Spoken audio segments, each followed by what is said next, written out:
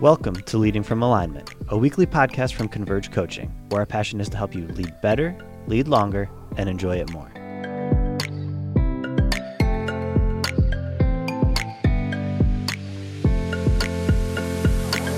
Hello again, and welcome to another episode of Leading from Alignment with our good friend, John Obolewski. How are you today, John? Jim, I'm doing so good. So good to be with you today. I know that today's, pod 114 has a lot of information in it. Yep. So I will preclude my usual small talk, and we'll get right to you. Tell us about today's podcast. Yeah, 5 priorities of every pastor. There's a scripture that I think is really awesome for every leader to memorize, and that is this. It's 1 Timothy 3:1. Here's a trustworthy saying: if anyone sets his heart on being an overseer, he desires a noble task. Yeah. And, I think, Jim, I think we would be wrong to not acknowledge the respect both you and I have for people who lead a church. Oh, yeah. We appreciate you guys. We appreciate and gals. We appreciate the sacrifice, the hard work, the dedication, and the effort that you bring to the table every week. And pastoring has become increasingly complex. Yeah. There was a Barna study, 10 years ago, that said the churchgoers expect their pastor to be a proficient in 16 major tasks. If we lead without a clear set of biblical values, leadership values, I think we're going to be in for the run of our life. I mean, it's going to be difficult if we don't have a strong sense of really what's God asking me to do as a leader, what's important. Yeah. What do you think about that just in general, Jim, before we jump into these 5 priorities? I get the 16 things because, I want to say this the right way, but if the church's success is measured by numbers, then the church service becomes a product, and those who attend it become consumers, and consumers have certain requirements. Yeah. So I want my pastor to be this, I want my pastor to be that. If you took out the word pastor and put in the word cheeseburger, you shouldn't be able to say the exact same sentences, right? The word should change, or unless it's I love my pastor and I love my cheeseburgers. Yeah, I want my cheeseburger to be, I want my pastor to be, and so I think if we're not careful, we'll fall into that trap as well, where we're not their servants anymore. Merely they become our masters. So I want you to be more intelligent, so we go back to school. I want you to be more funny, so we watch Netflix. I want you to be more, I liked it, but it was too long, so we shortened the service. I liked it, but it was too short. We lengthened the service. You need to have one master who tells you what to do, and obedience to him is success, regardless of outcome. And I think that's a very simple thing for me to say. It's a very tight rope that we have to walk to do that, as well as I hope we can. Right. And I'm grateful that the New Testament actually helps us with this, right? That it really does give us a model. It gives us leadership principles that are super, super helpful. So here's, we're just going to talk about 5. I think these are the top 5. Intelligent people, godly people could disagree, but here's the 5 that we believe are the top 5 priorities. Number 1, your relationship, the pastor's relationship with God, comes first. Yes. It comes first. Paul wrote to Timothy, and I think this is in 1 Timothy. Oh, no, it's in 2 Timothy. He says this: I have been reminded of your sincere faith. Mm-hmm. And then he goes on to talk about Timothy's heritage. But I think it's interesting, right? That I'm reminded, he didn't say I'm reminded of your accomplishments. I'm reminded of your sincere faith. And Jim, if we're not careful, and I know that I've stubbed my toe here, full disclosure, occasionally as a pastor, I stubbed my toe here, that the work of the ministry got in the way of my relationship with God. Now, here's what I mean by that. It's not that I didn't spend time with God every day, but I allowed the pressure. I allowed the pressure of expectations. I allowed the self-imposed pressure of my life to become larger in my view than God was. Yes. And I forgot at times, why I was there in the first place. So what do you think about this first priority? Yeah, I think, John, you said intelligent people may disagree. Mm-hmm. I don't think anybody could disagree with that. Jesus, what's the most important thing? What's your yoke? What's your teaching? Mm-hmm. What's your priority? Love God. Deuteronomy 6:4. Love God, and love your neighbors yourself. So if there is a truth that is tighter than this one, I don't know what it is. Okay. This is the place where everything else comes from. We want the fruit of the Spirit. Well, that comes from the Spirit. We want the gifts of the Spirit. Well, that comes from the Spirit. We want our pastor to be, proficient in 16 different areas, when probably more like 4 is realistic, if that, right? Yeah. So this is where grace comes from. This is where gifts come from. This is the difference between a job and a father-son project is time. Jesus did amazing things, but if you notice the rhythms of his life, he often was missing from the crowd. And he went out into the desert, out in isolated wilderness places, and spent time with his father. Then he came back and chose disciples and cleansed lepers and cast out demons. But then, where's Jesus? I don't know. Where is he? We had to go find him. Hey, Master, everybody's looking for you. Yeah, that's a problem. Let's leave this area and go somewhere else. That's right. Everybody's looking for me now. It's runs so contradictory to, I don't know, maybe success is the wrong word. I'm still put quotation marks. It's contradictory to the success, that we might long for today. The significance of crowds are gathering. I must be anointed. He's like, I have to be with my Father. I just have to be with my Father. I don't think anybody should have to excuse to the closest of family or the most distant of congregation. My number one priority is to be with God, and everyone should get that. And everybody should be the beneficiary of that. Or what are you doing out in the wilderness for 4 hours? Like if you're out there in a deer stand with a gun, that's not necessarily out in the wilderness. You're deer hunting. That's not time with God. You're skipping work to go kill a deer. But literally, that getting up early and leaving to a solitary place is one of the most biblical acts of Jesus that we could emulate and benefit from. And in my mind, it's the most important thing you would do in any given day. Yeah. So we believe that's one of the top 5 priorities, probably the top. Yes. Number 1 out of the 5. Here's the next one. The pastor makes tough calls. Yes. Now that might seem a little counterintuitive to you, but Paul was no stranger to making tough calls. Yeah. He wrote this to a young pastor named Titus, or I don't know if Titus was young. I know Timothy was young. I'm not sure about Titus, but Titus was a pastor. Yeah. And he wrote this. He said, warn a divisive person once and then warn him a second time. Yeah. And after that, have nothing to do with him. Yeah. I didn't learn that in Bible college. I'm thankful for my education, but we didn't talk about that. No. And tough calls, having difficult conversations. Yeah. If you're willing to learn how to do that, it allows God to give you more leadership responsibility. Yeah. If you refuse to do that, it limits the amount of responsibility God can give you. Absolutely. And so making tough calls require several things. I think they require a lot of thought, a lot of prayer, a lot of humility, a lot of wisdom. Paul wasn't telling Titus to, off with their heads type of pastoring. No, I think what he was highlighting was this mistake that we often make as leaders of swinging to the other extreme, where we put up with destructive behavior from people for too long. Yes. Yeah. And when a leader avoids those kind of confrontations, Jim, they suffer. Yeah. Actually, the person who is causing the problem suffers. Yeah. Because they need to grow up. And if I don't have a hard conversation with them, they probably never will. Yeah. And the church suffers. So everybody loses when I take this priority of making tough calls and say, nope, I'm not going to do that. What do you think, Jim, about that one? Yeah, I think in the human body, when a singular cell, for whatever reason, is produced that is malignant, it's not healthy, it's not proper, it's not right.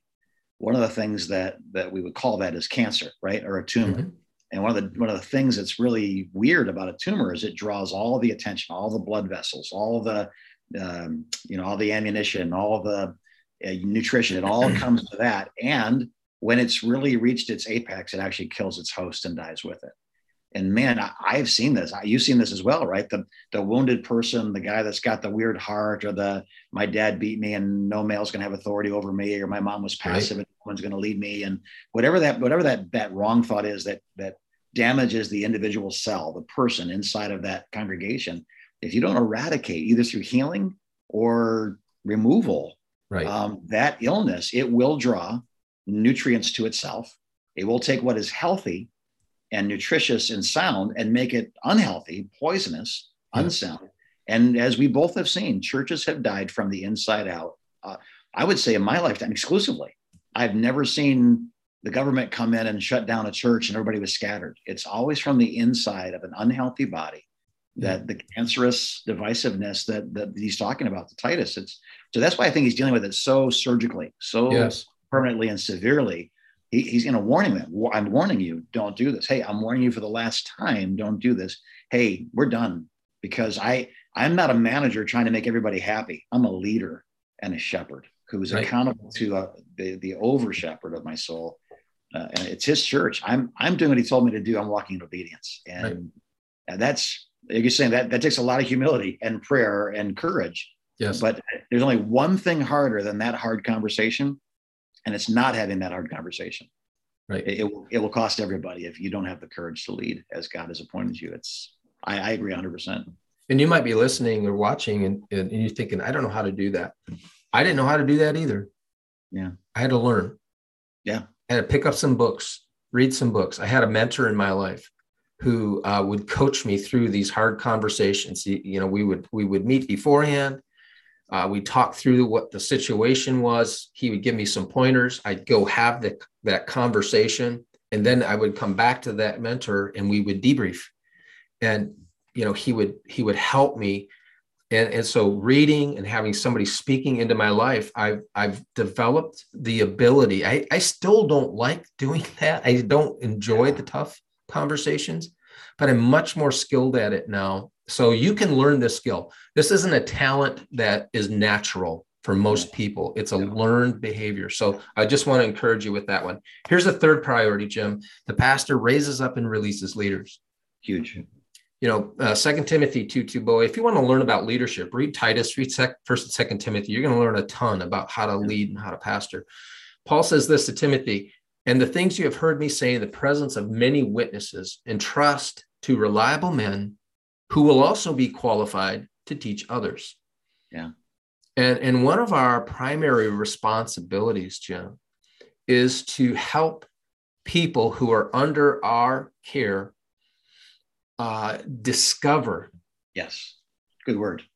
How God has put them together and wired them, and then release them to serve in those capacities. We've just launched a brand new program, a journey. We call it a journey called Recruiting to Releasing. Our nickname for it is R2R. Jim, tell us just a little bit about how that actually helps a pastor accomplish this third priority. Yeah, and we'll use the nursery, because I found historically the nursery is the hardest position to staff in any church. So if I come to you and say, please, people can't bring their kids into the sanctuary, they won't come up, there's not a thing, please, would you please take a turn in the nursery? If they say yes, there's a good chance they're going to be where they're not supposed to be. Mm-hmm. There's a good chance that there isn't grace on their life, other than maybe being a servant, being your friend. And this is the wrong language, but you actually owe them a favor. They did you a solid by taking that responsibility, and nobody's enjoying it. And people get burned out on church sometimes. And, why did you leave the church? I just felt like they just needed me constantly, and I needed a break and that kind of stuff. So the alternative to that is to have conversations with people prior to needing that nursery worker, and saying, why, what did God save you from? And hearing their testimony and saying, what do you think God saved you for? We're changing one word, but that word means everything. So you have a purpose, you have a destiny. Ephesians 2:10, we're God's workmanship, created in Christ Jesus to do good works that God prepared in advance for us to do. Ephesians 4:11, God gave us apostles, evangelists, or prophets, evangelists, pastors, and teachers for the equipping of God's people unto good works. So the good works of Ephesians 2:10, the offices in Ephesians 4:11 create people that know who they are, what they're called to do, and then we release them. So if I were to ask the person, we do this all the time, and it's wonderful, name 10 sermons or 5 sermons that have changed your life. Most people, if I gave them half an hour, couldn't do it. But name 5 people that have changed your life. Mm-hmm. And within 10 seconds, everybody can name those 5 people, at least 5 people in 10 seconds. So it was never the curriculum. It was always the Sunday school teacher. It was never the sermon. It was always the pastor. It was never the course. It was always the professor, right? Yeah. So understanding that, what we're doing is when you help someone realize who they are and then release them to do that, 10 years from now, I say, name 5 people, you're on the list. Yeah. Because you saw something in them, you brought it out of them, you allowed them to exercise it poorly at first, but you gave them a place to exercise it. And then the proficiency was gained. And this is the joy of pastoring. And I find so few pastors that understand this because they're recruiting. We need more nursery workers, need more bus drivers, need more Sunday school teachers, need more. And I get that. But in the end, you're the one that's kind of always, they see you in the grocery store and they jump into the frozen food aisle because they know you're going to ask for something, versus they jump out of the frozen food aisle because they saw their pastor. And every time they talk to that guy, every time they talk to that lady, they're speaking destiny and they're calling stuff out of them and not letting them compromise or quit or give up. And to be the people on that list, the 5 people that have changed your life, to be the people on that list, you have to do this. You have to help them discover who they are and then release them in meaningful ways. Because a Christianity, I told you I could talk all day long, a Christianity that only tells us what to do and what not to do, that's been getting old since the 60s. Yeah. Right. So a Christianity that tells us who we are and releases us to be that, we're just scratching the surface. So I'm passionate about this. I'm very excited about this.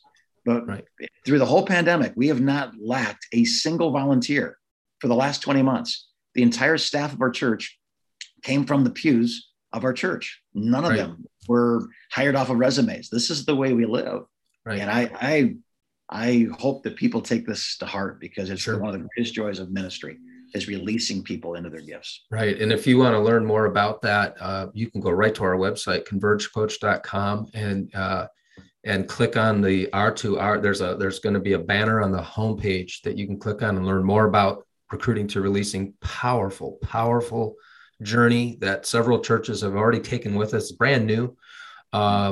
And the results have been spectacular. So I know we could talk about that all day, but let's just keep going. Let me give you 2 real quick ones here, Jim, because we're really butting up against time. This is the 4th priority, we believe, of every pastor, and that is to preach the word of God or teach the word of God carefully, with love, and without apology. If you want to be a great teacher or preacher, 3 things you have to do. 1, you've got to know the word of God. And I don't mean just know it intellectually. You've got to know how it works on the inside of you and allow it to work on the inside of you. Know the word that way. Know your people. Yeah. Preach and teach with your people's problems in mind. Yes. Teach and preach with your people's pain in mind. Preach in a language they get. And they understand. So know the word, know your people. Thirdly, know yourself. Know how God's put you together. We just talked about this, in the last priority. But know how God has wired you and be true to that on the platform. And that will help you to be more effective in your teaching and preaching. I didn't come up with this by myself. A good friend of mine named Andy Swart taught me this. We've had Andy on our podcast, by the way. I remember him teaching on that. Yeah. And that impacted me so much. I'll never forget it. It's so simple. Those 3 things: know the word, know your people, know yourself. And that'll make you a better teacher and preacher. Here's the last one real quick. And that is this: the pastor, and actually this really follows what I just said. The pastor stays in touch with the day-to-day challenges confronting his people. Yeah. Look, I know this, when I was a lead pastor, it was so easy to get insulated, Jim, from what people were really going through. Like what the people I was leading were going through at work. just as an example, and I spent 20 years in the corporate world. After being a lead pastor, I jumped into the corporate world for 20 years. Boy, did I learn a ton about what people go through every day at work. There's a lot of vulgarity. There's a lot of competition. The workforce in the last 20 months, there's just like a bomb exploded, right? And it's such a mess. And a lot of people that you lead work for people who aren't nice. Yeah. I'm laughing because you're absolutely right. Yeah. Yeah. And so do your best to stay in touch with that, man. Have coffee with people and say, what's going on at work? Yeah. Tell me about work. What's that like? Because look, pastoral ministry will insulate you unless you're intentional. And I think for you to be a better leader, it's really important to know, here's the struggle that my people, the people I'm pastoring, the people I'm serving are really dealing with. It'll make you a better preacher. It'll make you a better teacher. It'll make you a better coming alongside person to help people understand how they should navigate the real world and be a Christian at the same time. So Jim, a final thought or two and then wrap us up. This is the way Jesus taught. He talked to fishermen about nets. He talked to farmers about seeds. He talked to shepherds about sheep. He talked to a thirsty woman about water in a well. This is to begin with the common language of where they are is 101 in teaching. And so if you don't know where they are, especially if your perspective comes from a newscast or your perspective comes from a singular publication or even worse, it comes from social media, that's really compartmentalized humanity where the algorithm leads you to only people that think these three things. You will not connect with people. And the problem is not that it's not connecting with people, it's that you're disconnecting. When you speak truth, but it's so culturally disconnected, then people assume that the truth you're speaking is no longer relevant. And we're reading the Bible. And I think it's one of the worst things that can happen is that priest, that pastor, that rabbi has no idea what I'm really going through. Right. It discounts the word. So once the devil has gotten us to discount scripture, we're just devil bait from there on, right? We're just victims waiting to happen. So I think this is brilliant, John. I'm grateful for your list. And I hope that those that are listening that serve in pastoral ministry, whether it's youth pastor or Sunday school superintendent or senior pastor, whatever it is, if anybody calls you pastor, you play this role in somebody's life. Consider these things. Maybe just one of these things, maybe just two of these things. Yeah. But we would rather you got something deep inside of you than a list that you forgot, already. So that's right. So whatever God's speaking to you, focus on those things. And I love it, John. Thank you again for your wisdom, your experience. Again, you're not a theoretical theologian. You've done this, you've lived this, and we're benefiting from your wisdom. So God bless you, our dear listeners. We hope that you will join us again and that we'll see you, that we'll hear you, that will be a part of your lives as you are a part of ours on a daily basis. We pray for you and love you and think about you and keep going as you continue to lead from alignment.